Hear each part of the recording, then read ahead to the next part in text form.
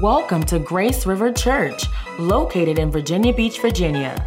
Our mission is to see every generation experience the transforming power of God in every area of their lives. We hope you enjoy today's message. Praise the Lord. When Pastor Corey was sharing on the 12 ways of giving, I couldn't help but think about how that's the way people are introduced to a powerful encounter with Christ.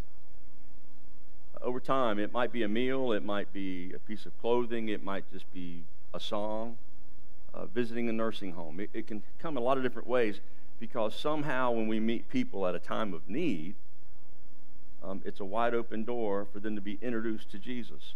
I mean, just think for a moment how you came to Christ. Think for a moment where you were when someone introduced you. And it might not have been a straight up introduction. For instance, the title of a sermon today, and sometimes I'm really carefree about the titles. That doesn't mean I don't care. I know my point, and sometimes it's in the title, and sometimes it's not. Sometimes the title can just be Jesus. But today, I'm really excited because it says you are invited. There's an invitation to the incarnation. But sometimes you don't just get an invitation that looks like an invitation. Sometimes you realize, looking backward, that what you were going through was the invitation. That what you were experiencing was the invitation. And I pray that through this 12 ways of giving, people are going to look back and realize that that was how I was invited to meet the Savior. That was how that bridge began to build, that I found Jesus. That's what I'm talking about this morning. How God somehow uses different things in different ways. Don't you wish that when God invited you to know Him, don't you sort of wish sometimes that it would just been a really nice card in the mail? And you would have opened it up and it said, it's almost like getting a tweet from the president. Or not. Right? He seems to tweet everybody, right? On the flip side, I wonder what it would be like to get a personal invitation from God to the fact that His Son has come. Now, when we celebrate Christmas today, the reality is that He's already come. But I read a powerful reality this last week. You cannot celebrate the resurrection without celebrating the manger. See, He didn't just come and die on a cross. He came as you and I. God became flesh. We talked about that in our 9 o'clock class with Dr. Bucci. 1 John tells us, chapter 5, God is a testimony. He testifies of the fact that Jesus Christ is born of water and the blood. Now, I say that because when we look at the Gospels, and this isn't on the PowerPoint, but when we look at the Gospels, as we will in just a moment, there's several different people that I want to see the interesting way how they were introduced to go find this Christ child. Because there's a part of me this morning that what I want to get across in this message is that God uses everything in your life to point you to Jesus. That's why we have the passage that says He causes all things to work together for the good of those who love Him and are called according to His purpose. And some of us are praying, Lord, get me out of this mess. And it's the mess He's using to point you to Him. It's the stuff you're going through that's pointing you to Jesus. How many just want to, Pastor, I just want to be delivered. That's all I want to do is just be delivered. I just want to be set free. I just don't want to go through this anymore. The reality is, I believe sometimes, I'll speak for myself on this, God doesn't deliver me when I want to because He knows I'm not really delivered yet. There's some stuff going on inside that's what He's trying to deal with. Because me getting to a different level, you can do that with strategic planning, but I can still be on the same place here. You can move to a lot of different places, but nothing really change on the inside. And what I believe God is trying to show us this morning is not that He really was born. We celebrate Christmas. We believe that He was born. But it's, what are the signs? What are the invitations He gives us for us to realize there has been an incarnation. Galatians says it like this: but when the fullness of time had come, God sent forth his Son. When the fullness of time had come. Fullness of time really means a few things in the New Testament passage there. Many theologians will say the fullness of time meant that Rome had a steady and a firm grip on pretty much of the known world. So there was peace. There was opportunity for the word to be shed abroad. Many will say that it's because of the transportation. Because getting from place to place was easier than it had ever been in history. Some would say because of the Roman oppression on the Jewish believer, that the Jews were hungry. We talked about this last week. The Jews were hungry for a Messiah. So they were looking for a Messiah. So when the fullness of time, and we can say it was a lot of those things, but here's how I believe. God does what God does when God does it. That was deep. God's sovereign. God's going to do what he does when he does it. We can try to figure him out, but there's a lot of conversations we'll have with God when we get to heaven, but trying to figure them all out here is not my concern. What I do know is he has come. Now here's one thing about the New Testament Gospels. We're going to look at Matthew in just a moment and Luke at the birth of Christ. Well, one thing you need to know about the Gospels very quickly. Only two of them talk about the birth of Christ. And Matthew talks about it from the perspective of, he's speaking to the Jewish community, and he's speaking from the perspective of the genealogies of Christ, going back to Abraham. Because it's very important for Matthew to help the Jewish believer understand this is why you can believe he's the Messiah. His lineage goes back to the king of David, back to Abraham. Okay? And we'll get on that in a moment. But Luke speaks to more of a universal crowd, more of a Greek, international crowd, if you will. So he's not so much concerned about the lineage of Jesus as much he is the miracle of the fact that God would even come to man. Now, why is this important? Well, let's just talk about Matthew for a minute. I want you to picture in your mind this man that when Jesus comes and Jesus is walking and he approaches this small little village, and before he even calls Matthew, he heals this man. They bring this man, this paralytic, to Jesus, and Jesus looks at him and says, your sins are forgiven. And everybody is taken aback. And Jesus said, what's more difficult, for me to say your sins are forgiven or to rise up and walk? To prove to you that I have the authority to forgive your sins, take up your bed and walk. And the man gets up and walks. Now Matthew, the tax collector, is still sitting off to the side, and his jaw drops. But then Jesus walks over to him and says, Matthew, follow me. Now just get this picture in your mind for just a moment, because we sort of only know Matthew from the disciple perspective, but before Matthew was a follower of Christ, he was a tax collector. Now don't get offended, anybody. That's almost like sometimes in our culture when we talk about lawyers. Can I get an amen? Or if somebody works for the IRS, can I get an amen? Now, if you work for the IRS, we love you. Yeah. 98% of us love you. Jesus loves you. And we're praying for the other 2%. Amen? Now, here's what's happening, though. Jesus goes to this guy that everybody hates, and he points to this guy that everybody despises and says, you follow me. He goes to the least and says, you follow me. Which makes everybody who thinks they deserve to be invited mad. But where does he go? He goes straight to Matthew's house. We don't read this in the passage, but you got to be thinking he's telling Matthew, bring some people with you. Let's go. Follow me. Well, who does he bring? More tax collectors.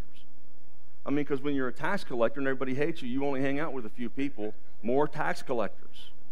And the way the scripture describes it, tax collectors and sinners. That's the same group they were put in.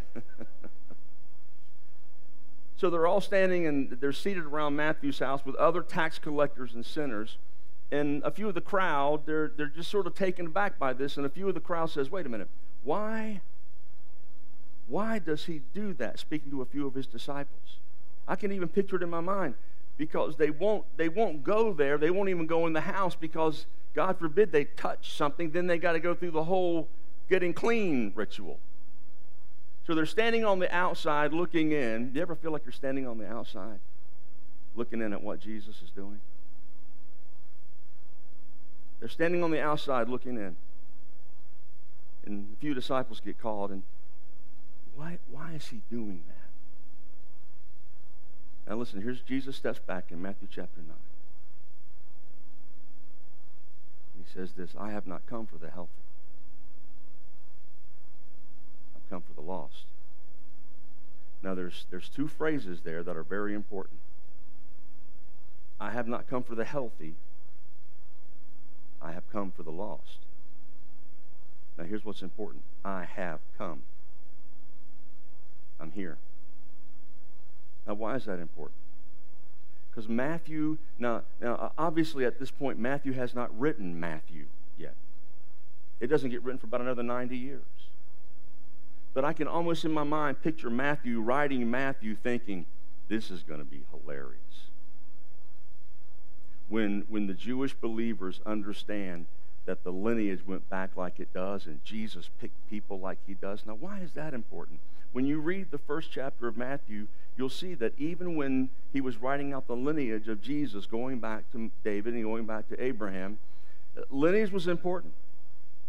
Any writer of history, anyone who would write history would want their version of history told.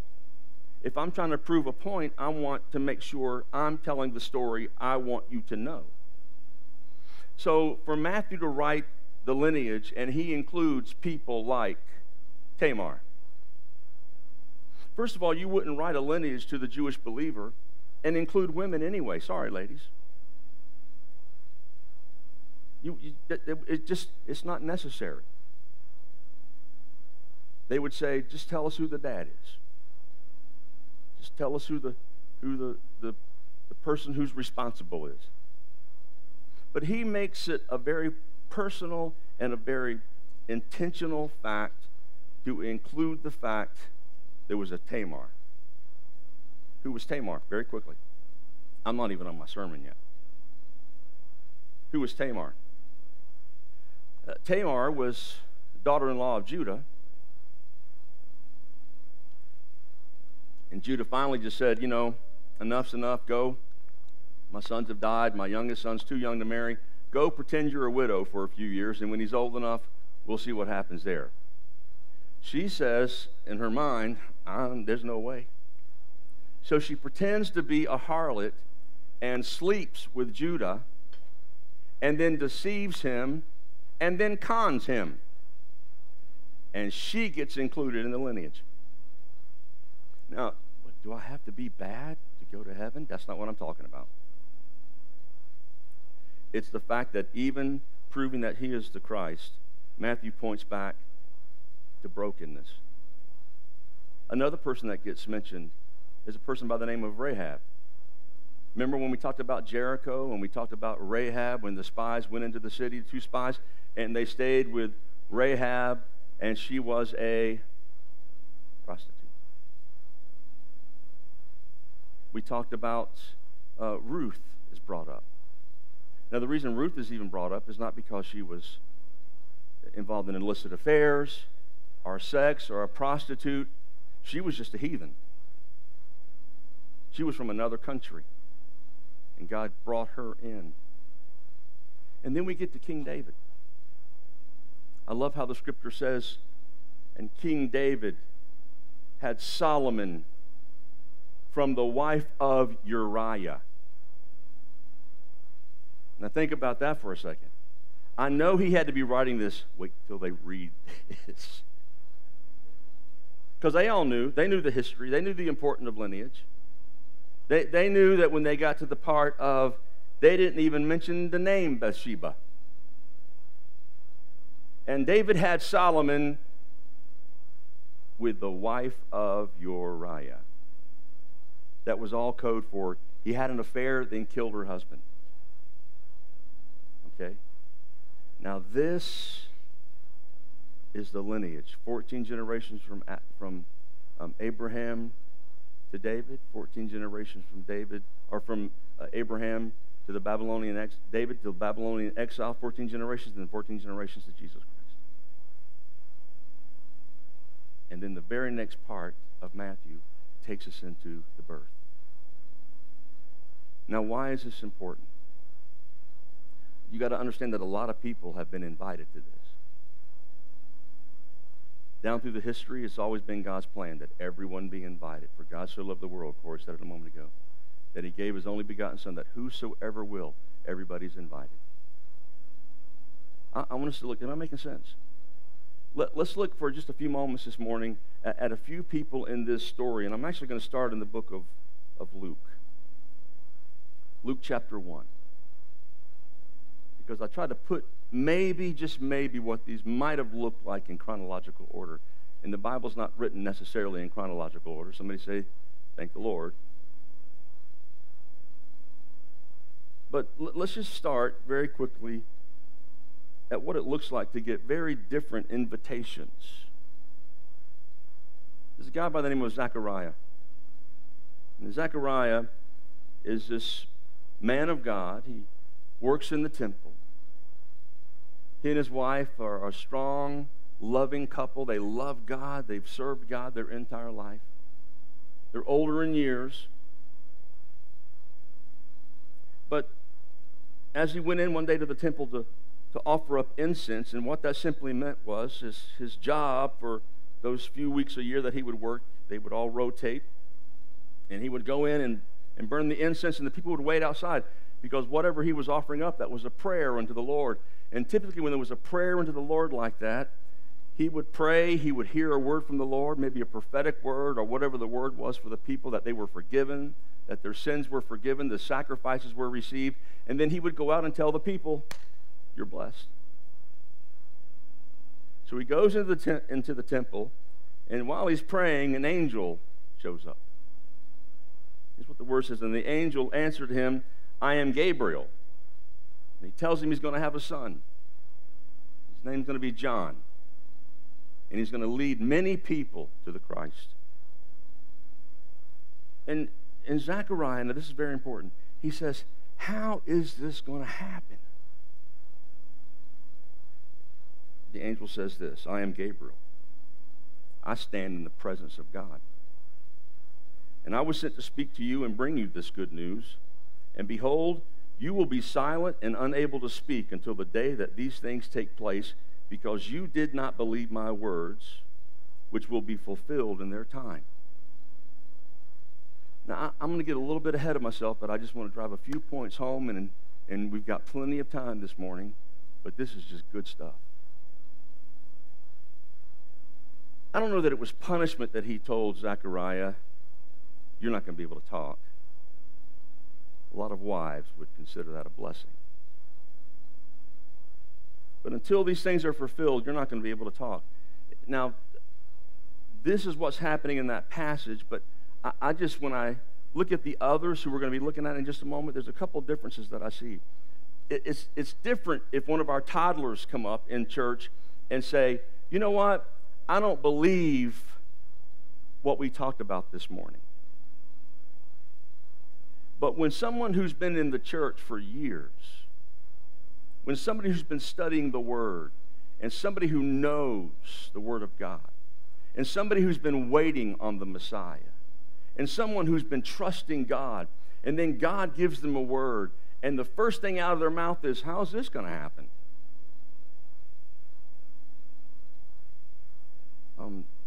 His invitation became silence. Here's how you're going to finally get it. You're not going to be able to talk about it. Now, can I give you a little bit of a take on that? I know I'm taking some privilege here, but I think sometimes God would rather those of us who have been in the faith for years, if we truly don't believe, just don't say anything. Don't cause there to be more doubt. If you doubt, just be quiet.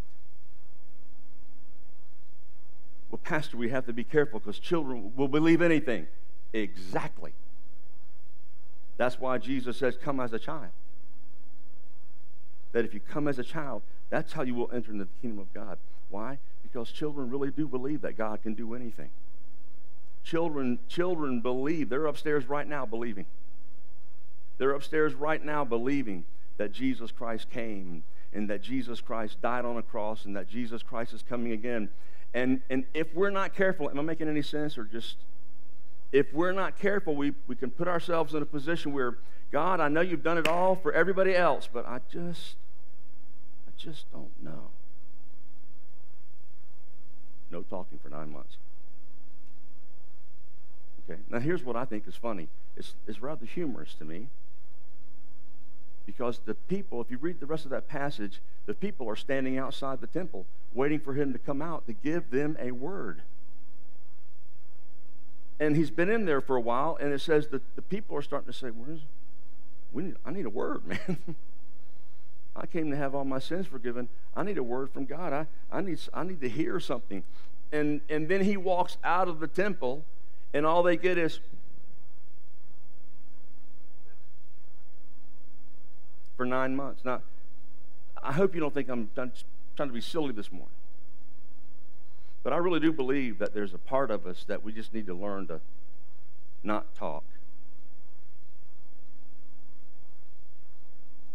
It's the good old, if you don't have anything good to say,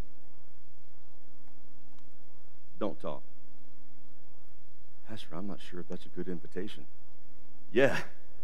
I promise you, there will be a lot more peace if you just don't talk. Peace on earth and goodwill to men. Everybody just stop talking. And what has this got to do with the birth of Christ? If you read on in that next part of chapter 1 in Luke, it takes us straight into Joseph. Or Mary, sorry. In Luke chapter 1, starting at verse 30, Gabriel has approached Mary, this young virgin. She's probably about 13, 14 years old. I know you all know the story. It's not that I'm trying to convince you of the story. I just want you to put yourself in her place. Because just a few verses earlier, just a few moments earlier, God tells through an angel Gabriel, this is going to happen. And a man of God at work in the temple says, really? Are you serious, God? Don't talk. But now Mary, she's hearing this powerful, powerful thing that God's going to do through her, what God is going to do in her, the plans God has for her. And this little 14-year-old girl says, but how is this going to be? Because, see, there's a difference between you've been in the Word all your life, how is this going to be? Can I just stop real quick and say this? We just need to start believing what we say we believe. If you get in the Word, start believing the Word. We want to get too apologetic on everything. I'm not against apologetics, but if you're not careful, though, apologetics get you tiptoeing around, not wanting to offend anybody's feelings or belief, rather than you just living it out. Not to offend somebody, but just live it out. Just be good when you're supposed to be good. Be quiet when you're supposed to be quiet. Don't say anything negative. You could have just still said amen over there. Don't stop amening now. That's not what I'm talking about. And what would it have been if Mary hung out with Zechariah too long? He'd have had to learn sign language to tell her, be careful. That's not sign language, by the way. Be careful, because if an angel ever shows up, just tell him yes. Just say yes to everything. Well, we know that didn't happen, because even Mary said, how is this going to happen? And I love what Gabriel says to her. He says, don't be afraid, for you have found favor with God. Behold, you will conceive in your womb and bear a son, and you shall call his name Jesus. He will be great and will be called the Son of the Most High, and the Lord God will give him the throne of his father David. He will reign over the house of Jacob forever, and of his kingdom there will be no end. Now she's just wondering how she's going to conceive. I don't know that she really understands everything there is to know about the Messiah coming. She may have. I know she was raised around Zechariah in the temple. But what I do understand is that God was asking her to do something that was impossible. God was asking her to do something that was impossible. God was asking Zechariah to do something that was possible, but because of his age, improbable. But he was asking Mary to do something impossible. And he said, here's how it's going to happen. So in this setting, very quickly, am I making any sense? In these two settings here, their invitations come from angels. But I love in the book of Matthew when we see Joseph, his invitation comes from a dream. You see, I believe God speaks to us in different ways. I believe God maybe uses a Sunday morning, then for some of us, God uses a grace group. For some of us, God uses a flat tire. Hello? You ever pray when you break down? You ever have something go wrong and you maybe say a few things that you shouldn't say? I've never done that, but you say a few things that you shouldn't say, or you think a few thoughts that you shouldn't think, or you do a few things that you shouldn't do, and then while you're changing that tire, or while you're trying to get a tow truck, or while you're trying to get something done, the next thing you know, you're trying to have a little talk with Jesus. Because it's amazing how your prayer life will get turned around. It's amazing how things just sort of happen when that pressure hits, when those things that you didn't plan on going hit. And that's what Joseph was experiencing. Because Joseph was trying to help plan a wedding. And then he started hearing these rumors. Yeah, heard your girlfriend's in a way. Heard your girlfriend is, you guys been practicing. And he's like, what are you talking about? And so he's already secretly trying to figure out, how can I put her away without causing shame? You see, we're not talking about a culture that practiced guilt and innocence necessarily, as much as it was shame. And before he put her to shame, he would rather divorce her and let her go and put her somewhere far away where nobody would know what was going on. And then she could just go on her life and he'd go on his life. But while he was asleep, an angel came to him and said, no, change your plans. Change your plans. I know you were doing what you think is right. But see, when you get an invitation from God, you will have to change your plans. There's just times when what you had planned will have to change. I hope this has never happened to anybody, but you ever get like 2 or 3 invitations to weddings from 2 or 3 different people, and they're all on like the same weekend? And you realize this is not going to be possible. So you have to make a choice. And you change your plans on what you were doing to try to do whatever you have to do to make that happen. Now, I'm just saying, invitations will do that to you. You will have to change your plans.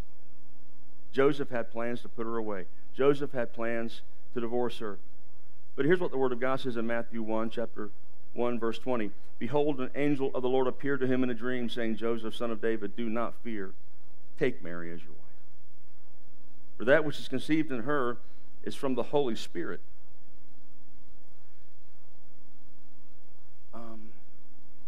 I'm just sort of thinking what Zechariah would have said.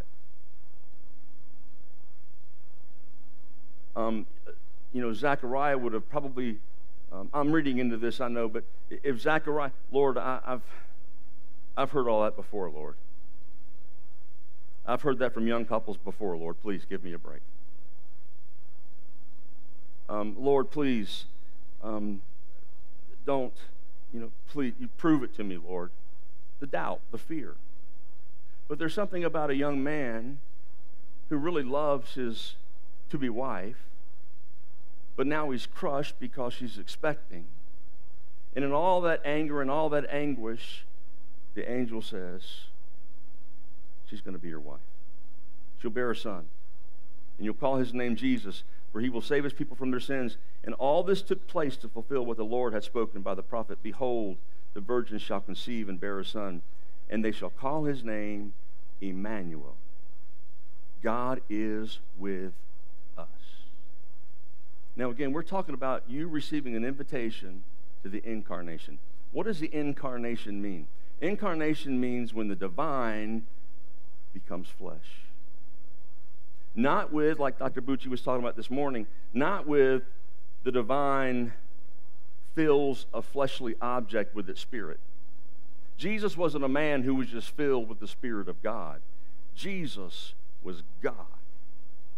God the Father, God the Son, God the Holy Spirit. God, 3 in 1, he became flesh, John 1:14 says. And so with God with us, that's simply saying, listen, whatever you're going through, God is with us. And I'm going to prove this because I want you to marry this wife. She's been filled with the Holy Spirit. There's been a conception that's taken place. Something's begun in her life, and I want you to see it through. I just need to let that to speak to somebody this morning. And I'm not talking about having babies. It may be to somebody this morning about having babies. I don't know. That's church growth too. But I believe for some of you, God's birthed something in you, and you've just not seen it. So you've started making other plans. God's birthed something in you, but you've just not seen it come to fruition. And what God is saying is, no, listen, I love one translation says, this holy thing that God has birthed in you. See, there's something that God has birthed in all of you. And sometimes it's come to fruition and it's not what you thought. But in many cases, it's still not come to fruition. It's not even birthed yet. And what God is saying is, no, I know you've got plans, but many are the plans of a man's heart, but it is my plans, thus saith the Lord, that prevail. So I want you to marry her. I want you to see this through. Mary, I want you to trust God, and what I'm telling you is going to happen. Zechariah, I want you to be quiet. But let me ask you something. What's God telling you? What's God speaking to you? Where's your level of faith? We've not even got to the shepherds or the wise men yet. I'm trying to hurry. But I'm asking you, what's your level of faith? What's that thing that you've given up on? What's that thing that maybe it's embarrassing? Maybe you've got a Rahab in the closet. Maybe there's a Ruth from a different place, and there's a part of your life that nobody knows about. But can I tell you, God wants to show himself mighty in those things that nobody knows about, that stuff that you're going through, that you've given up on. Can I tell you that God somehow can put things together? It may not look the same at all as it did last year, last week, or 6 years ago. But when God puts things back together, Emmanuel happens. God is with us. It's amazing how God works through our brokenness. Amen? I see the shepherds. We find them again in the book of Matthew. Excuse me. And I see the shepherds, and they're just out doing their job. We know the shepherds were the lower class of society. No one really paid attention to them. They just knew they were taking care of the sheep. But I look at the shepherds more of blue-collar worker, man. They get their hands dirty. They take care of the stuff that needs to be taken care of. If things get broken, they know how to fix it.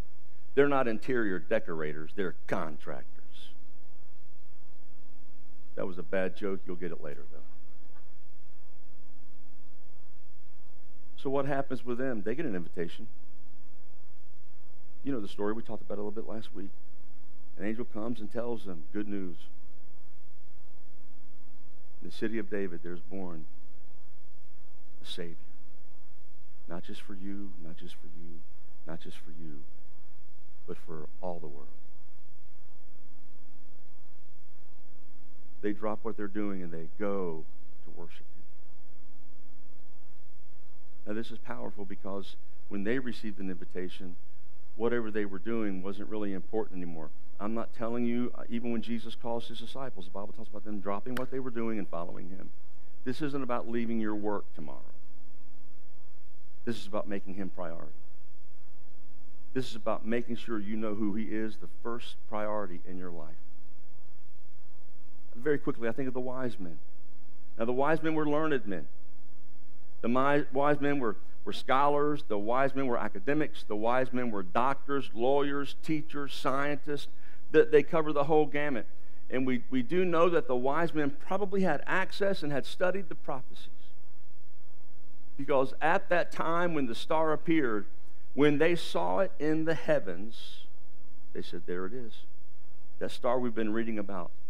That sign we've been reading about. That sign that for years we've heard our forefathers talking about in astrology and science. There it is. So what did they do? They wrote a book about it. No. They started to follow him.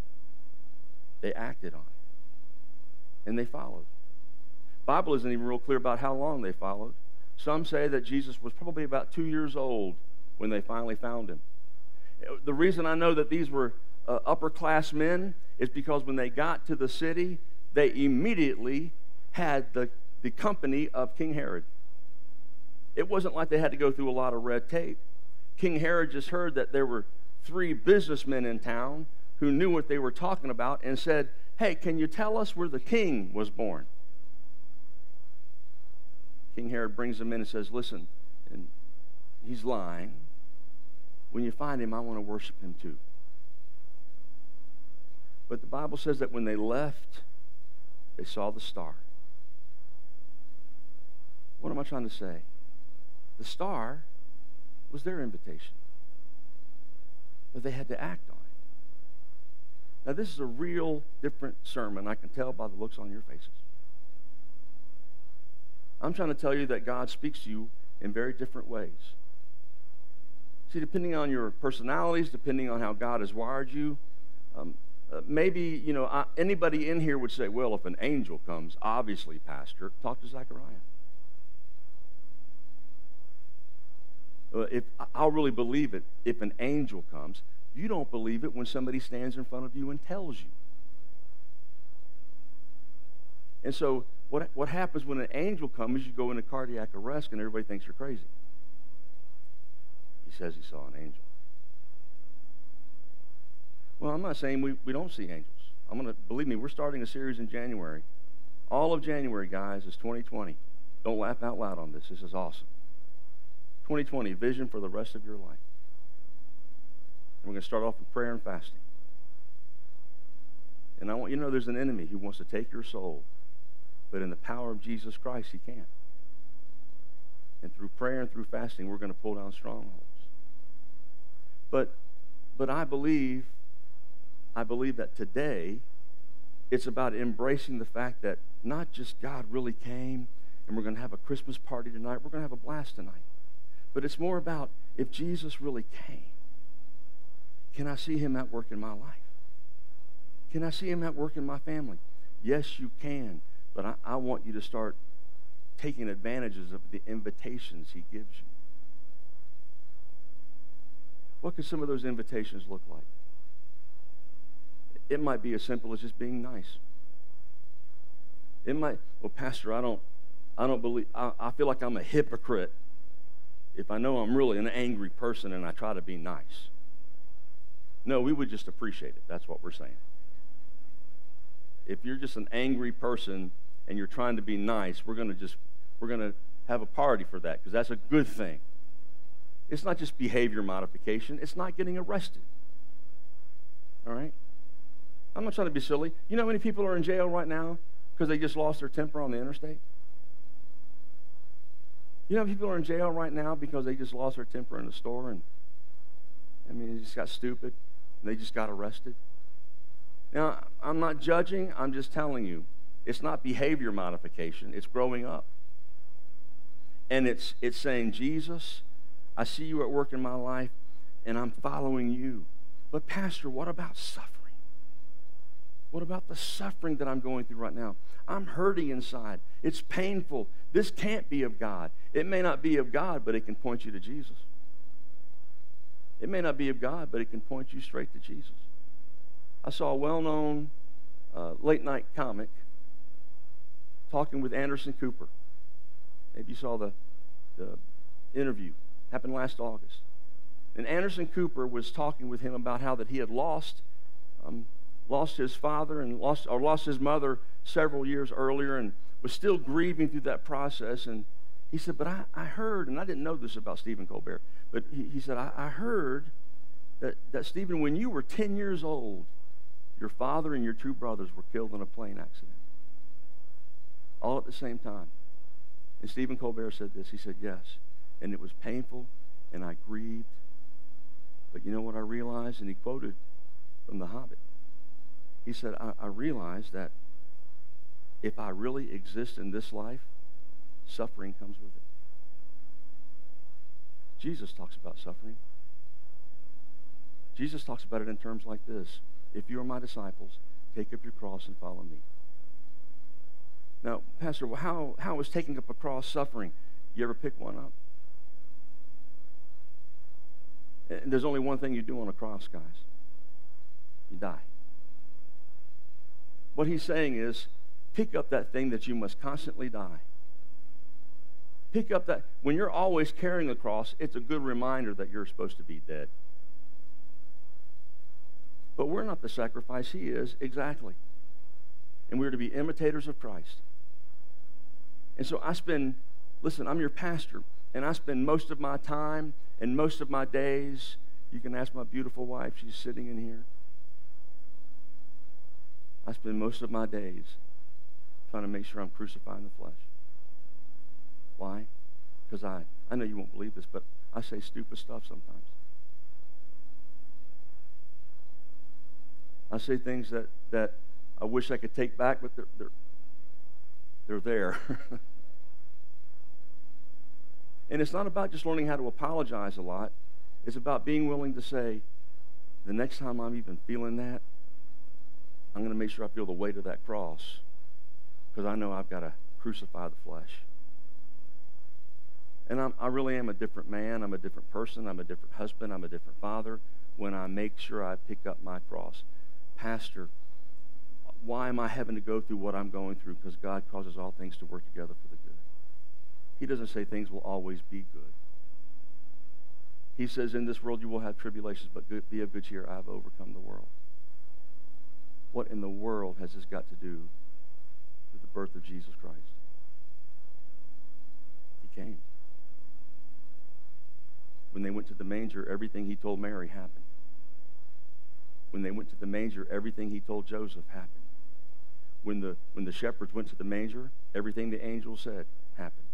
When the wise men finally showed up, they all rejoiced, laid their gifts before Christ's child. They worshiped him. Why? Because everything they had studied, everything they had heard, everything they had done, it happened. And you know what? When John the Baptist was born, every child was supposed to be named after their father.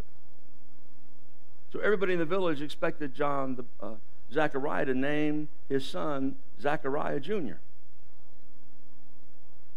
But while the mother was trying to get them to understand that's not going to be his name, Zechariah speaks his first words in 9 months. His name will be John. Why? Because what the angel said happened. He had the son. That really wasn't the miracle. I think the miracle was he couldn't talk for 9 months.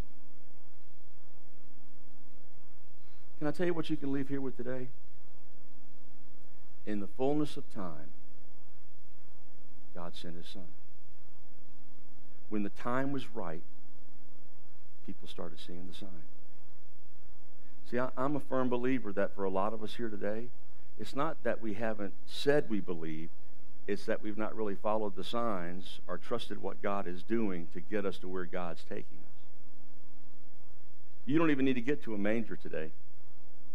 We're way past the manger. He's been to the cross. It's really, are you willing to follow him wherever he's leading and guiding and directing? What is that thing? We've been talking about this in Nehemiah for weeks upon weeks. What is that thing that God's laid on your heart? What is that thing that God is doing in you that you keep nudging away? That you keep sort of just, nobody will ever know. I'll deal with that later. I'll deal with that when I need to. There just comes a point where you're not going to be able to move forward anymore until you deal with that thing that God is calling you to. Like Zechariah, please stand. Like Zechariah, you sort of feel like you've just been put in a corner and told to be quiet. That's not what it's about. It might be like Mary or Joseph. Things are happening in your life that are incredible. The potential of embarrassment is incredible. The Bible doesn't tell us, but you can only imagine the rumor mill. But I wonder what the rumor mill was like when they came walking in with the Messiah. You see, the things that God wants to do in your life may sometimes not make sense. The things that God wants to walk you through may not feel good. They may not make sense. It may not resonate. But I promise you, when you follow those invitations that God sends along the way, it may come through a person. It may come through a prayer. It may come through situations at work that just don't make sense. But I want to encourage you this morning to trust him. Trust him. And as God continues to lead and guide and direct, when you come to him, worship. Worship. Am I making sense? So what is God saying to you this morning? I want us to pray.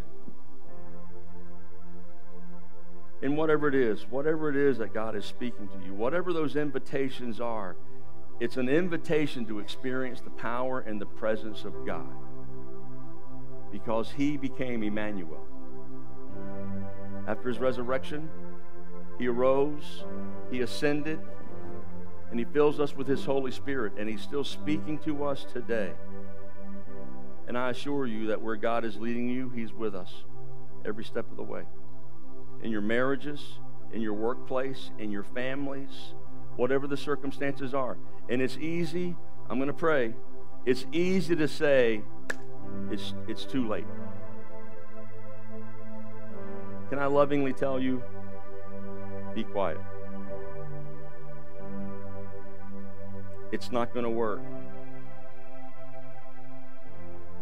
You know. Why? Because greater is he that is in you than he that is in the world. I believe God could easily be telling some of us this morning, those plans you've made, good plans, but I've got other plans.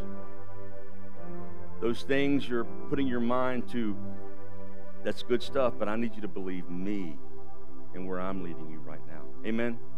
Let's pray together. Father, in the name of Jesus Christ, Lord, we come to you today on this beautiful Sunday morning.